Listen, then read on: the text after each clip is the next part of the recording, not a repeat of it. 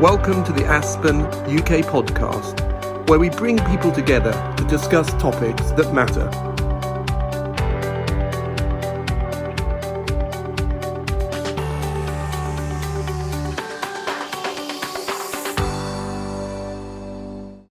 Good afternoon, everyone.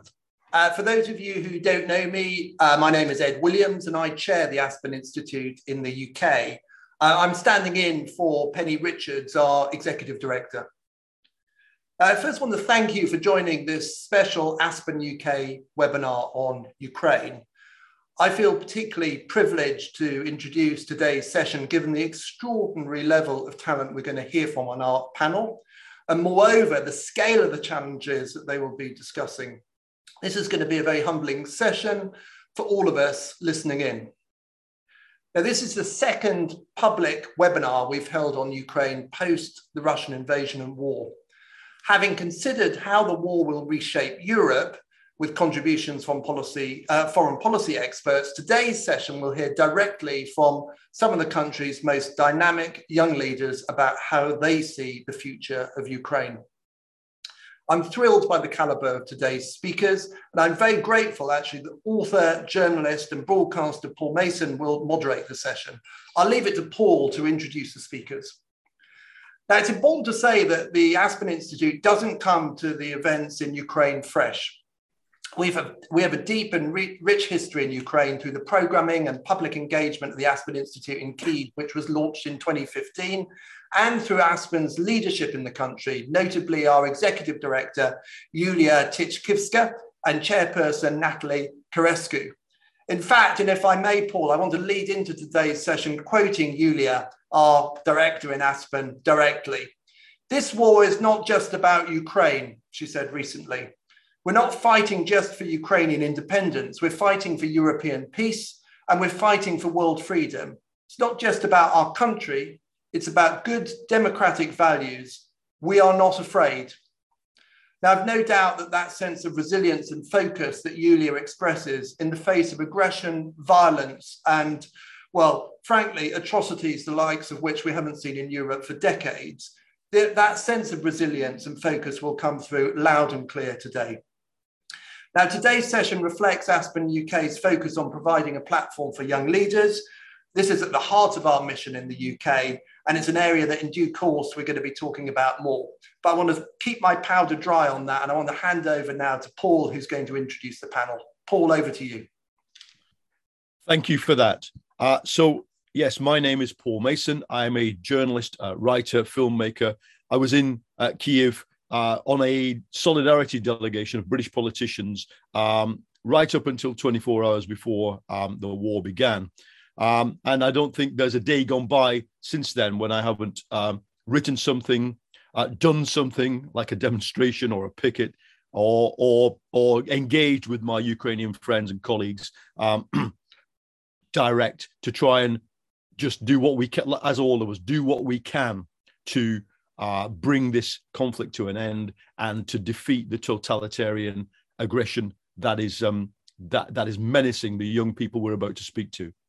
So just some housekeeping. If you have a question, use the Q&A button, because if you've been doing a lot of Zoom, you will know that the chat button gets a little bit crazy. We're not monitoring the chat. We're only monitoring the Q&A. So please put your questions through that. The format is, for about 35 minutes, I will host a discussion with our four panelists who I'm about to introduce. And then, excuse me, after that, we'll take some of your questions. I'll throw them at the panelists, and then we'll wrap up just before 6. So without further ado, the panelists tonight are Olya Kudynenko, who is the founder and chair of the board of Tabletochi Foundation, a charity helping Ukrainian children to fight oncological diseases. We have Yegor Lanovenko. Yegor is the founder and chairman of Opora, a charity helping Ukrainians fleeing the war to rebuild their lives. Olena Sotnik is a politician, lawyer, and human rights defender, policy advisor to the Ukrainian cabinet, and was a member of parliament from 2014 to 2019. And Olga Tokaryuk is a non-resident fellow at the Center for European Policy Analysis and an independent journalist and researcher based in Kyiv. And all those biographies, as I'm sure you'll realize, do very little justice to the level of talent, commitment, and energy that we are bringing from this panel to the problem. So I'm going to go to a question. That's a question that I think many people wrapped up in this are not asking. In 1940, when bombs were falling on London, when the American Pacific Fleet was sitting at the bottom of Pearl Harbor, John Maynard Keynes, the economist, and his counterpart, Harry Dexter White, in America, began a long-range conversation on this question. What does the world look like when we win? And it's a strange question to be asking when you're seeing your country and indeed a country on the front line of Europe, to be honest, against totalitarianism, being bombed, with all the atrocities that are taking place. I'm wondering if I can throw that question at our panel. What will the world look like if this conflict can come to a conclusion with Ukraine prevailing and its Western allies? And what would prevailing look like? I wonder whether Olena, who is the politician on the panel, would have any answers to that. So, hello everyone, and thank you for having me. I would say that there is no, simple answer to this question, of course. And when we are talking about prevailing, we are talking that Ukraine in the future defeat Putin. That's the main question, and that's the only one and positive scenario for the whole world. And the director of Aspen Institute in United Kingdom quoted Tichkivska, who is Ukrainian. And she said that it is a war for values and principles and democracy. I think it's not just about that, because it is more even about to stop evil, because we've been feeding evil for many years. And we let him go out. And that's the main question.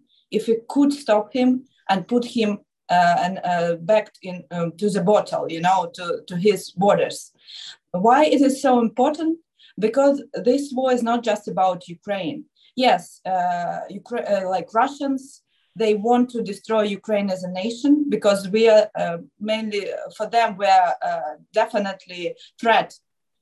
Because we are the only one nation after Soviet Union collapsed, which still have a lot of opportunities to build prosperity, democratic society, which would be the threat for the regime, definitely.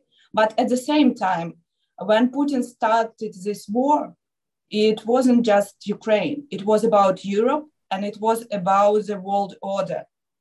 And that's the main question. If we want to protect this world order, if we want to continue somehow the stability which we could succeed after the Second World War, those millions of deaths, we need to stop him now in Ukraine and not to give him any opportunity to go further. That's why if we are talking about defeating, we are talking about prevailing this world order which exists over the possible world order where the evil would command. This is my answer for this question. Thank you for that, Olena. Yegor, I'm wondering if I could bring you in on that issue. What does it look like if Ukraine prevails? Sure, Paul, and thanks. Hi, everyone. Thanks for having me. Humbling to be in this company, so thank you. I think from the perspective of what I've been working on with the Apora team and many others have been working on, which is how we address and support the refugee crisis that's prevailing. I think regardless of when this conflict comes to an end and the outcome, I think we'll be left with a completely transformational event, right, that has occurred in terms of the geopolitics and the demographics of not only Europe, but the world, right? If you think about 4.5 million Ukrainians have already fled, according to just the official statistics to date. I certainly anticipate, and many others anticipate and forecast this be closer to 10 million, right, by the end of the conflict, if not more, depending on how this goes. If you think about those numbers, right, in the last month and a half, That is transformational on a scale that Keynes would have not anticipated either in 1940s, if you're thinking about those numbers. So, and we're seeing very different groups and paths and pathways emerge for these people to resettle. So I think regardless of when and how this ends, we will be faced with a transformed demographic of Europe and a transformed landscape for Europe economically as well. Whether it's people, in looking for short-term shelter from the military action that they have fled, or people proactively, accepting the fact that they need to rebuild their lives elsewhere for slightly longer term. Those decisions have already been made, right? And they're already effectively displaced. So I think that will be one consequence that's inevitable and regardless of the outcome. Great. And Olya, I'm going round in sort of the order I did it, and then I'll reverse you. And I might take a few individual questions on people's specialisms. Olya, what do you think about this issue? I think we are facing the biggest healthcare problem in the country right away, because lots of doctors who are women fled the country, and lots of nurses fled the country. And for nurses, it would be really easier to find a job in European Union than in Ukraine, and we will be suffering from the without medical personnel after the war and during the war. And healthcare system right now is damaged a lot. More than 200 hospitals were bombed or missiles hit them. And talking about healthcare, childhood pediatric cancer in Ukraine, we evacuated almost all patients. That means that Ukrainian doctors don't have practice right now. So they're losing their skills, and they don't progress in their treatment. So I think we will face the biggest healthcare problem after the war. And we might come in a minute to what to do about that, but I want to take Olga, our final panelist. As someone working in the information space, a journalist, an investigator, what's your idea about what does winning look like? Well, I think I definitely hope, and I firmly, actually not just hope, but I firmly believe in Ukraine's victory. And I think Ukraine's victory over Russia would mean a victory of democracy over authoritarianism. I think this is one of the major battles of the 21st century that we're witnessing now on Ukraine soil. This is really a fight between democracy and tyranny. And Ukraine's victory in this war would mean the victory of all the free and democratic world. China is watching very closely what is happening. China is emerging as a biggest challenger of the democratic world. Russia is weaker than China, but China is learning from Russian disinformation, from Russian propaganda. So they are kind of reinforcing each other in many ways. But these are both authoritarian countries. So I think the outcome of the war in Ukraine will ultimately also decide the outcome of the battle of big powers, of democratic and authoritarian powers. So that's one aspect. Then the other aspect, I very much hope that Ukraine's victory will mean that Ukraine will finally become a member of the European Union, something that Ukraine really struggled for many years, something that many Ukrainians were fighting for, especially representatives of my generation who participated in two Maidans in 2004, in 2013 and 2014. So I hope Ukraine's victory will mean that, our children will be growing up in a country that is a firm member of a Western democratic world that earned the right to be, an equal between all the other countries of the democratic world. And finally, I think Ukraine's victory is only possible if Russia makes a homework similar to what Nazi Germany, Germany has done after being defeated in the World War II. Because what is happening now, it is not just Putin's war. This is the war that has been enabled, by by propaganda, and it is the war that is supported by many Russians. This is a war of an imperial power who doesn't want to, recognize Ukraine's right to exist as a sovereign and independent state.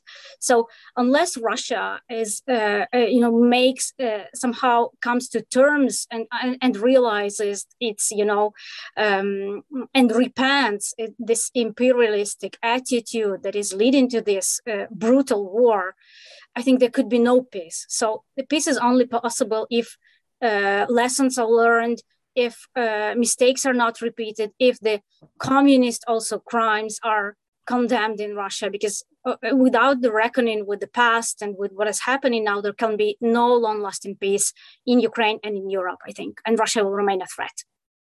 And thank you for that. I wanted to just throw a second question in, which is to each panelist, from your experience, how is the mood changing among your generation of Ukrainians? When I was in Kiev just before the war started, I was really struck by how westernized, in a loose sense, that young generation, and indeed of young adults, had become compared to 10 years before when I was there with the BBC. Just simply in that time, leaving aside all the time from the Soviet era when people my age experienced the immediate aftermath of the Soviet era. What's changed now among those young people? What can you bring to us of concrete experience from the discussions with them? Maybe I could start with you, Olga, just to come back on that.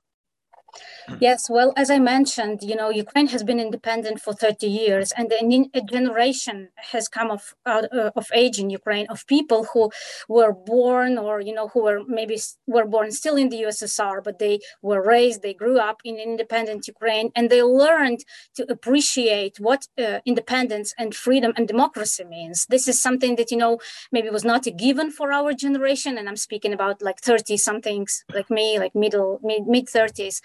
So I was born still in the Soviet Union, but I remember going to a referendum with my parents, and my parents voted for Ukraine's independence. I was 6 at the time. Of course, I didn't realize how important it was. But then, as a journalist, as a citizen, I participated in 2 revolutions. I covered them as a journalist. And somehow, I think my example is something a lot of Ukrainians can relate to, that in the process of growing up, we realized how important democracy is. And this is also not a given. This is something worth fighting for, because it really is, it's a privilege. It's a privilege, not a given for us in Ukraine to have a free, democratic country with free media, with free elections, with a right to protest. This is something that is not existent in Russia, in Belarus, in many other former Soviet states. And this is actually also our fight now, because Russia wants Ukraine to be something like Little Russia, another country where there is no democracy. It sees a democracy in Ukraine as a threat, as an existential threat to a kleptocratic regime in Russia, to Putin's regime. So, this generation of Ukrainians who grew up in an independent country, they came to appreciate how important it is. And they also sacrificed their lives, and they're continuing to sacrifice their lives to preserve this free, independent, and democratic state. And that's something that really defines, I think, young Ukrainians now, and many of them, especially, of course, realized how important it is since 2014, since Russia first invaded, because we shouldn't forget that this war has not started on February 24th, 2022. It started back in February 2014 with the annexation of Crimea and the war in Donbass. I'm thinking that we're not talking about the exact location of individuals on this panel right now, but I'm thinking that many of you will have had contact with Western European and American people your age.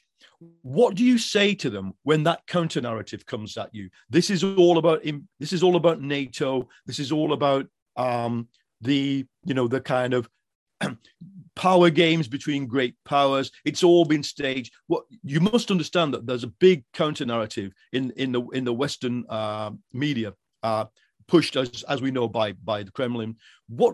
does anybody have anything, a killer argument, a killer fact that they're using when they meet their Western peers who are just not keen on this? And some of them, let's face it, even people who can see the case for Ukraine are saying, look, it's a long way away. I don't want to die in a nuclear war. Please get this over with. Go, go to a peace conference and do what you need to. What do you say to them? Maybe Olena. Or Yego, go on. No, I just wanted to jump in. I think for as long as I can remember, I think Ukrainian identity, even within Ukraine, has always been anchored to something else. I was just thinking about it when Olga was thinking about it. You were talking, and it's either been the Russian East or the Western the westernized west of Ukraine, or NATO, EU, Tsarist Russia, USSR, Kievan Rus, whatever it is. For as long as you can remember, there's always been this dynamic of of being subservient or subject to something else and being a pawn in a greater design. And I think if ever there was a moment, right, where Ukrainian identity has not only been forged but proven, I think it has happened over the last month and a half. And I think it has been demonstrated, right, to anyone through proving every single analyst's expectations of how this war would go and how this offensive would go. So I think if there was ever a need for a display of proof of that, it is here. And it is also seen, I'll tell you more, outside of the Ukraine, including people like myself, who has been based outside the Ukraine for a long time, right? And before the war started, I am not ashamed to say that I could count my Ukrainian network, on one hand or two hands in where I'm based.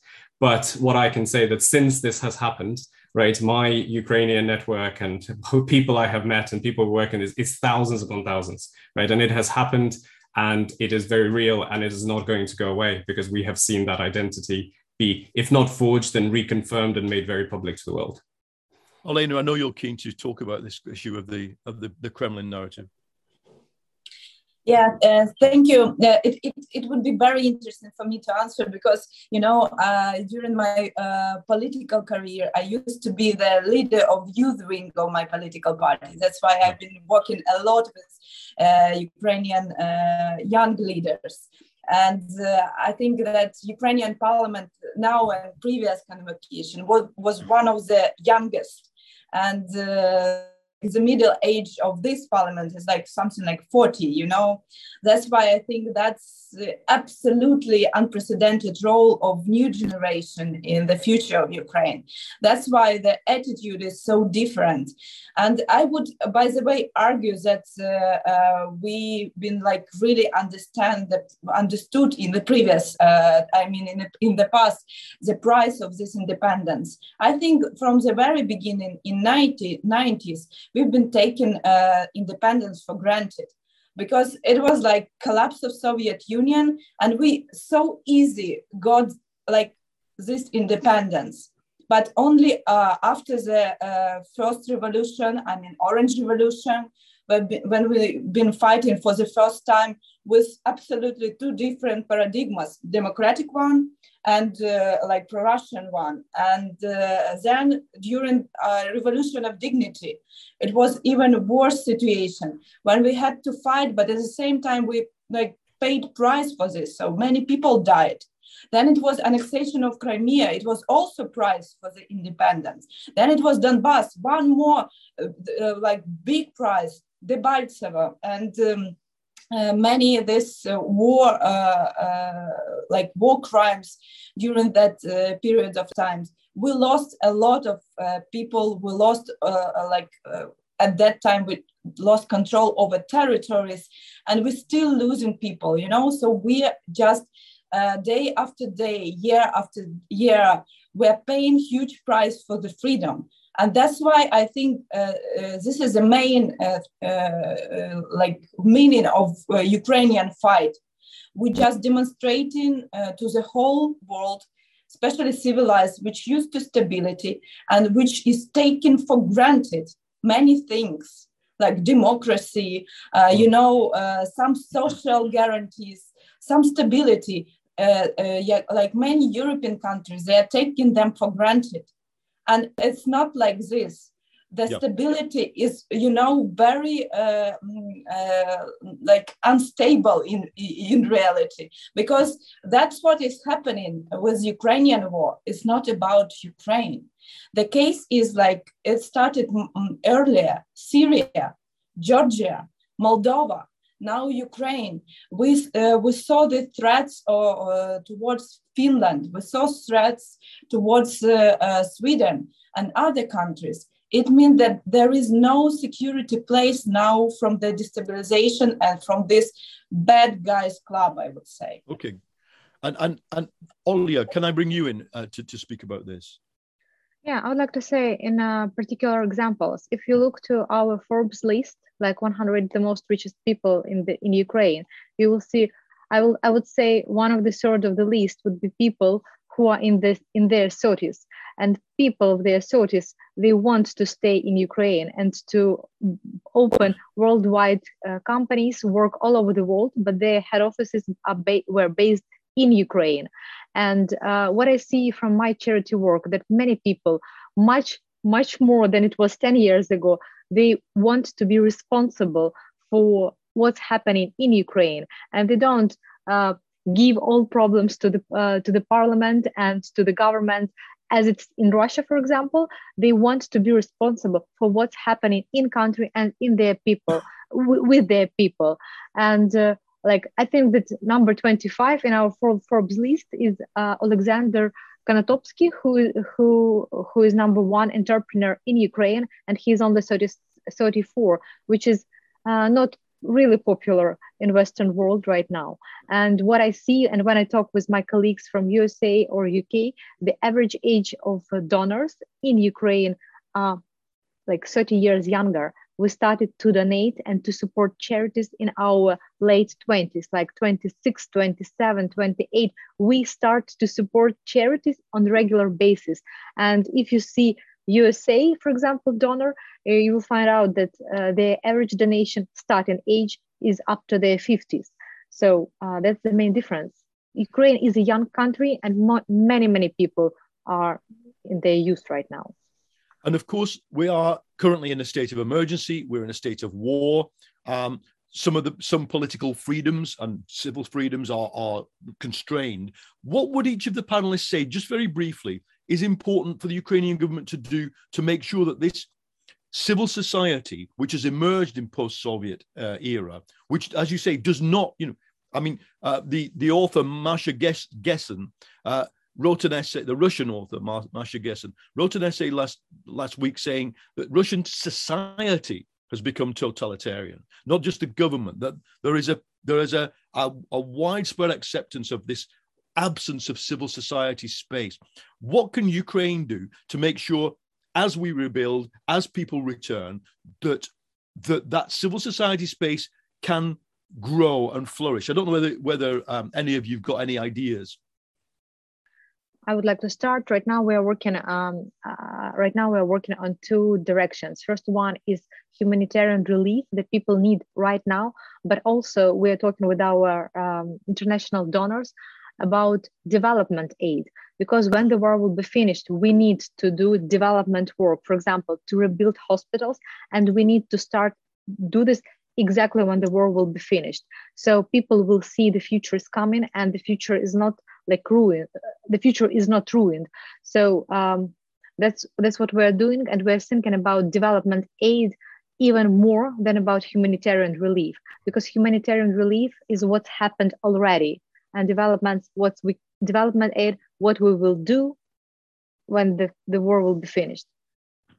Yeah, and I would say that a big part of the development aid is the process of redevelopment and rebuilding is, encouraging a lot of the people back, right? And how do you get people back, right? And as we're seeing, as Olya said, clearly doctors, nurses, that's an immediate, already acute gap. And if you think beyond that, it's the feared brain drain of a lot of other skills. What I would say, though, is from the people who are looking to rebuild their lives in a more long-term elsewhere and resettle elsewhere, we're seeing a great demand to continue working for many of the Ukrainian employers. It's a really interesting shift in the demographic. As Olya was saying, there's people saying that one of the most popular questions we're getting about the UK is, what tax do I have to pay if I continue working remotely for a Ukrainian employer? And that's a fantastic question, right? That you would expect.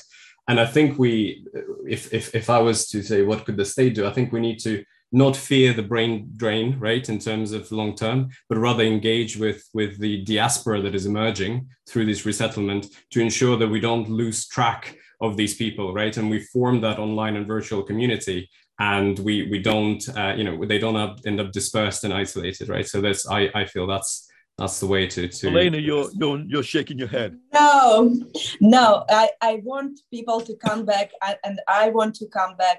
And I think that the main case, how we rebuild country in a way that we will build better system, better cities, better Ukraine than we used to have before. There is a challenge. We lost, the whole city has been destroyed. Kharkiv, Mariupol, Kherson, look at Volnovakha, so Bucha, Irpin, like many of them. What do we need to do? We don't need to come back to the past. We need to jump to the future, to use the innovations, to use know-how, to use all the energy, what we have after this fight, in order, to encourage people to come back. Yeah, of course, we would need a lot of money. That's true. We should be open, honest. It's like even hundreds of billions of dollars to rebuild everything. But my main solution is, of course, people. I want them to come back. I want them to have this light in the end of the tunnel. This better Ukraine, even better than we had before. Can I come to Olga to ask a different question before we throw this open to the audience? We've got some questions already. Olga, just specifically about, disinformation.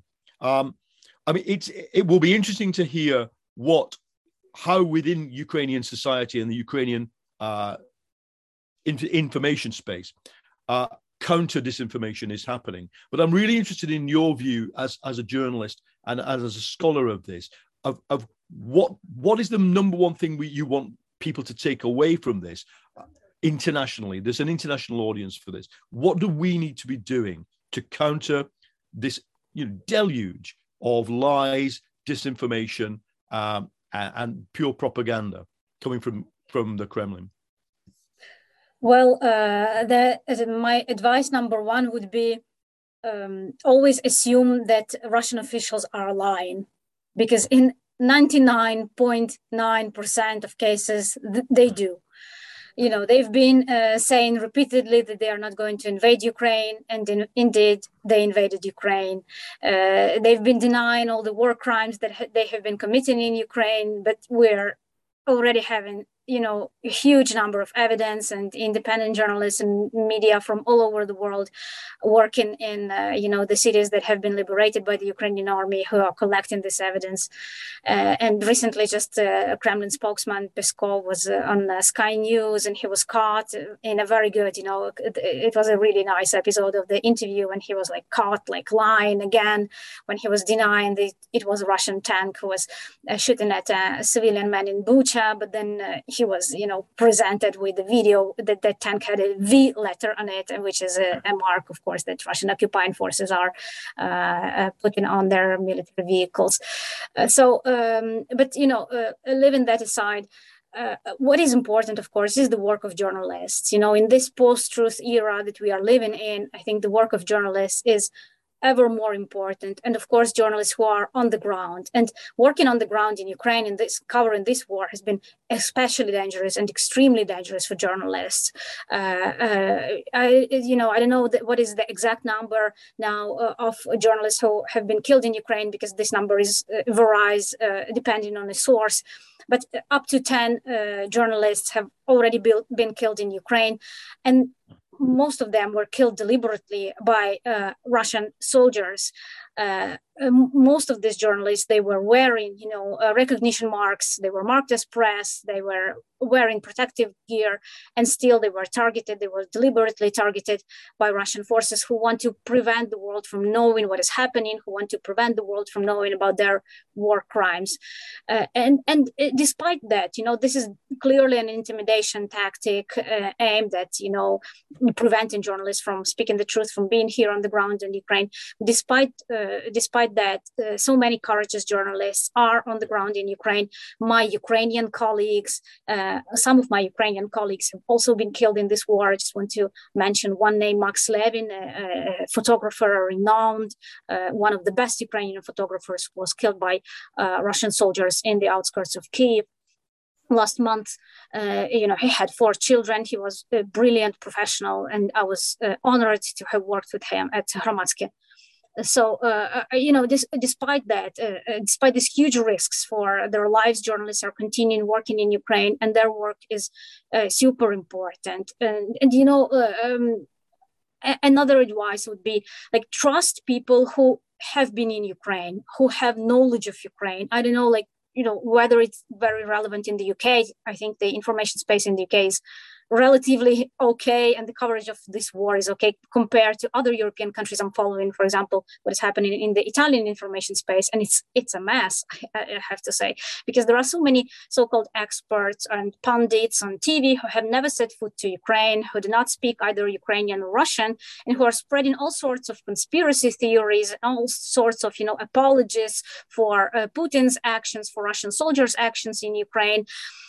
And the media keep inviting these experts because they make a good show, because their ratings are growing and the audience is entertained. But the truth is what is suffering, because and not every 2 points of view are equal. If one point of view is based on facts and on expertise, it is not equal to a point of view that is based on a lack of expertise, on conspiracies and other things. So I would just encourage the audience and the public, of course, to think critically, to look at the background, and to trust, of course, those who are on the ground. There's a saying in journalism that if one guy says it's raining outside and another guy says it's dry, your job as a journalist is to step out the door and look in the sky and see what it is. That's exactly one thing. Not to give a microphone to both of them. Be a moderator also, not just someone who holds the microphone.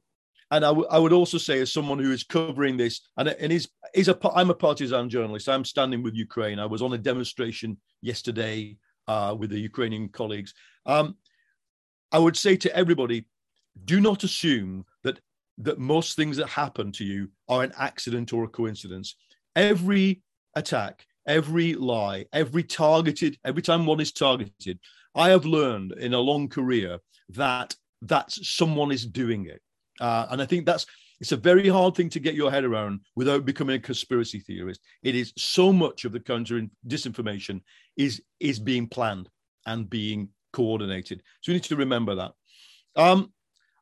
I know Yegor wants to come back on the question of the diaspora, but if you'll forgive me, I might come back to it a bit later. Because I do want to jump into some of the questions that our audience have been putting to us. And one asks, do you think Putin will be brought to trial for the atrocities committed in Bucha and elsewhere? How do you conduct an international criminal trial when Russia is conducting this war under the pretense of an alternate reality? And one would add, when, for example, the Americans aren't even signed up to the ICC. We've got the ICC and an ICJ. I wonder whether anybody on the panel can answer that. What is the chance of bringing Putin to justice? Yes, Olena.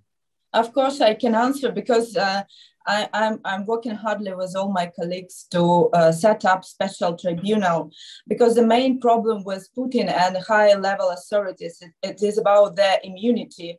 And of course, in ICC, it is impossible to do, but it is possible from the legal point of view, from international point of view, to establish the special tribunal, first of all. And the second one, it is very important that the countries which still respect international order, international law, would support this idea, because I know that many countries, they are trying to be careful because it is a nuclear weapon, because it is a nuclear threat, and many other things. The case is that I'm not expecting like that we are going like to put him into the jail immediately.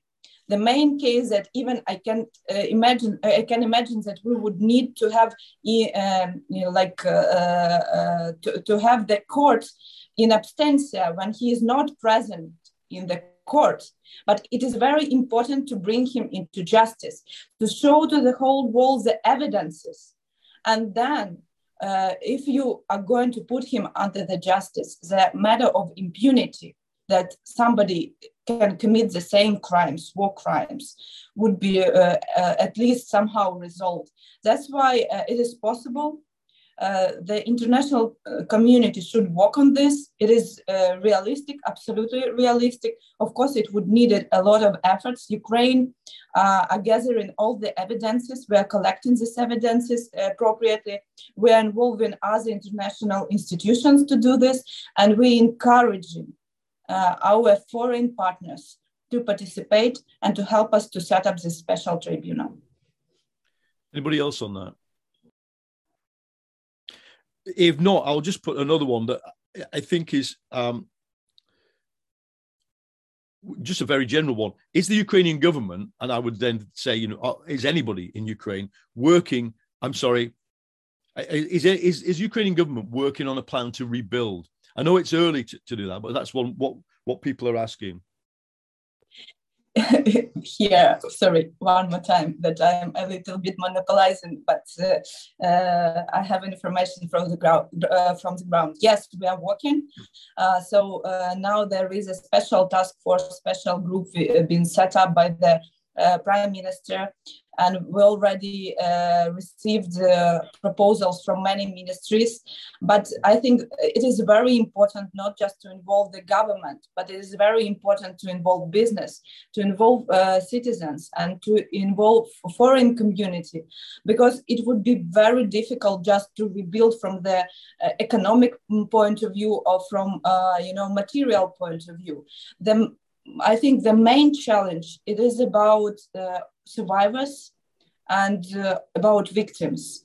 Mm-hmm. It would be very difficult challenge, because we are going to come back to Ukraine absolutely different people. And those who stayed in Ukraine and been fighting or suffering, they also have a lot of traumas. So Ukraine would need a special treatment, special programs for survivors and for victims, and we would need all the help of international experience and community, of course. But yes, we are working on this. It is there, and soon I hope we could involve also our foreign partners in order to finish it and to finalize. And Diego, somebody's asked in the Q&A, the diaspora has always been very involved in Ukraine's institutions and government. Do you expect to see the diaspora, who maybe haven't lived in Ukraine for many years, go back and take part? And in what form would they do that? How should they do that? I think so. And I would certainly anticipate that. And now it goes back to what Elena was saying. I think the answer to rebuilding is not just financial, it's clearly people. And my only point is that we should avoid demonizing those who are making a temporary or whatever long-term personal decision to try and rebuild their life elsewhere, because the experience that everybody is going to come back a changed person through this experience, not just people who stayed in Ukraine, right? And the learnings and the experience of a completely different culture and way of life potentially will be invaluable, right? Through what has been gleaned through, whether it's a month in Poland or 2 years in the UK. That is one of the biggest opportunities that we have to bring back talent, new skills, new experience, new institutions, and effectively facilitate the rebuilding of democracy. So my only point on the diaspora is that we're going to see a completely new generation join that international community, not just who are staying in the Ukraine, but likewise abroad. And as I've certainly put from my personal experience, we're seeing an outpouring of engagement already. And people are working on long-term rebuilding plans, not just at government levels, but at personal levels, right? They're considering what from personal donations and where do I donate to the specific rebuilding fund to how could I help rebuilding through my business or others. So I think we're going to see an absolute outpouring of that community, and we shouldn't lose this opportunity to leverage this currently what we call refugee network, which will soon become a diaspora network very quickly. Olya, what about you? How does that affect what you are trying to do with your charity? I'll tell. We built for 10 years our charity inside Ukraine with Ukrainian donors who were based in Ukraine. So literally, when the war has started, all our opportunities in Ukraine were decreasing significantly. Like we had more than $200,000 donations per month with the regular subscriptions from Ukrainian donors. And Ukrainian business are suffering. Ukrainians are losing their jobs. So right now we're trying to rebuild our charity, and we are rebuilding it for international fundraising to attract international money to support, as I told already, humanitarian relief right now and development aid later. However, I think that it will be crucial for us to continue talk about our needs in Ukraine, so Ukrainians will be used to them and will continue to support and would be ready to take the responsibility of our infrastructural projects in the future, because that's what we need to do to be a democratic society. Olga, I want to come to you on a different question that somebody's asked. And it's basically, let me find it. How do we protect and advance human rights during the conflict in Ukraine and in the post-conflict Ukraine? How do we make sure that when in a traumatized society and an inevitably militarized society, what happens to journalism? What happens to human rights defenders? I mean, when I was in Kiev, we met loads of human rights defenders who've been working with victims from Donbass over the last 8 years. They now many of them have fled. But how do we rebuild that? And how do we rebuild a kind of a society that is that still wants to see difference, that still wants to see open argument, criticism of the government, etc.? Well, I think, of course, it will very much depend on the outcome of this war and, the post-war settlement, how it will be all organized. But I think Ukrainians have demonstrated repeatedly that they value, democratic values, and that they value diversity of opinions, diversity of, in the media landscape, in the political scene.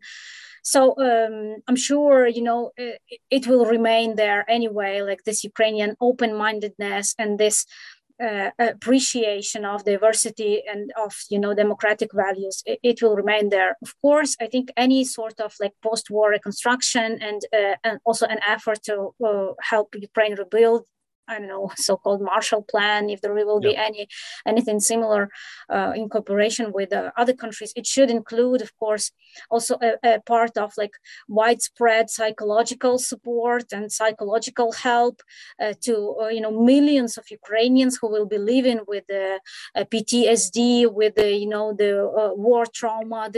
This includes children, but this also includes adults, so not only soldiers, but many civilians who have witnessed their loved ones being killed, who maybe they themselves were victims of violence, also sexual violence. We hear multiple reports of rape being committed by Russian soldiers.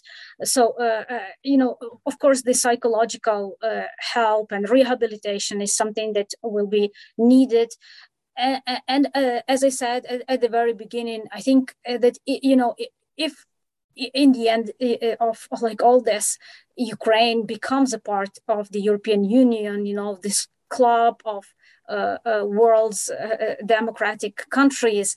There are many instruments in the EU, financial, but not only financial. We are speaking about, the networking and all the connection possibilities and the sharing of experience. So this would be, I think, also something that would kind of assure that Ukraine will remain, this vibrant, democratic, multi-cultural, diverse country. Okay, and I can only say I'm only sorry that you're probably more likely to join the European Union than we are.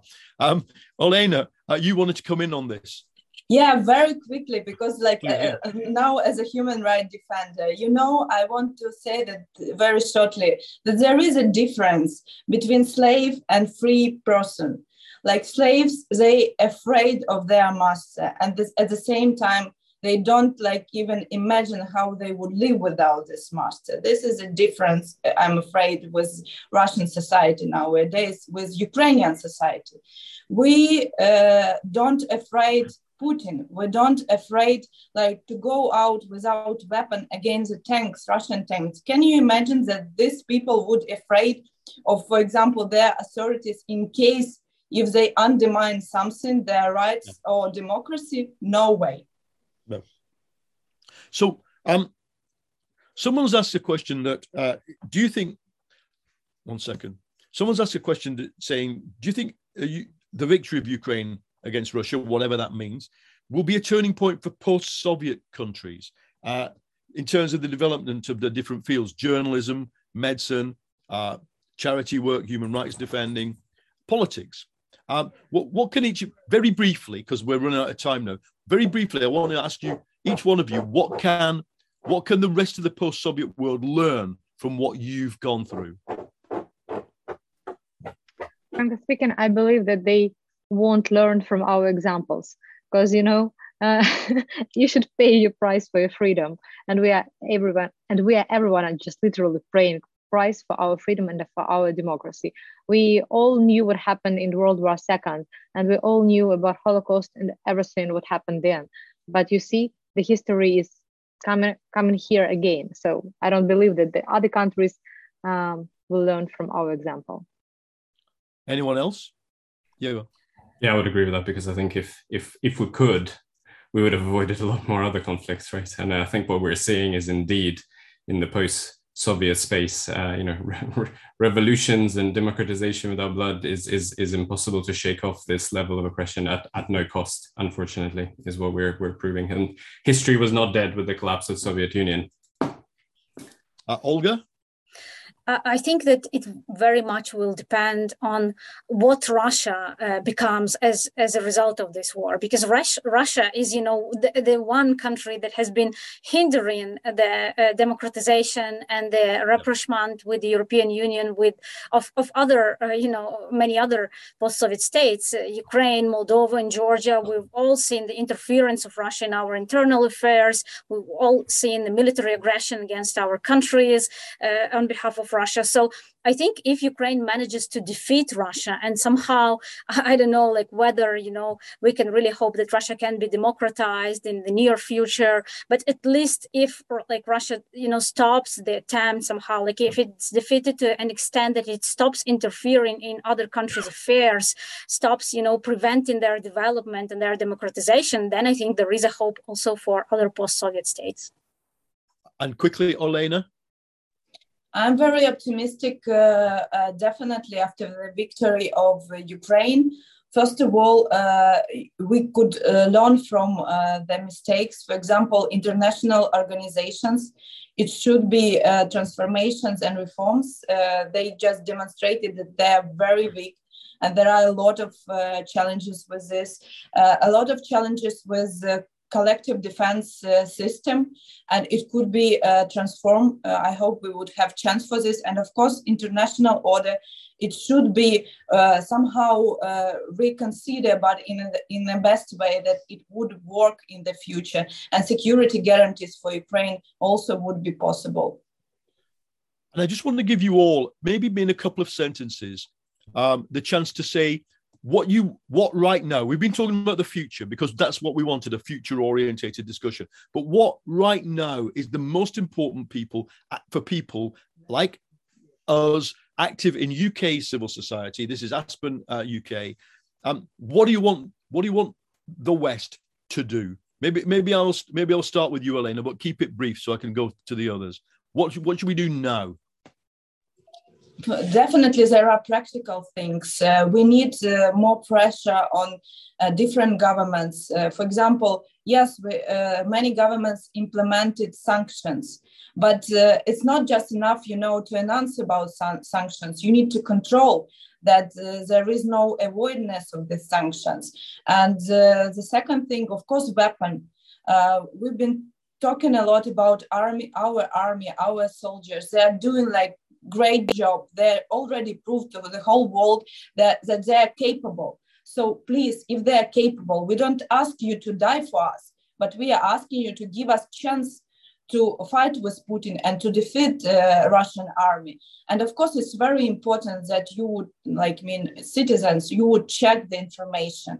You would have critical mind about everything what you are receiving. You need to realize the real face of Russian army, of Russian regime. And you need to realize that it's not just the Putin.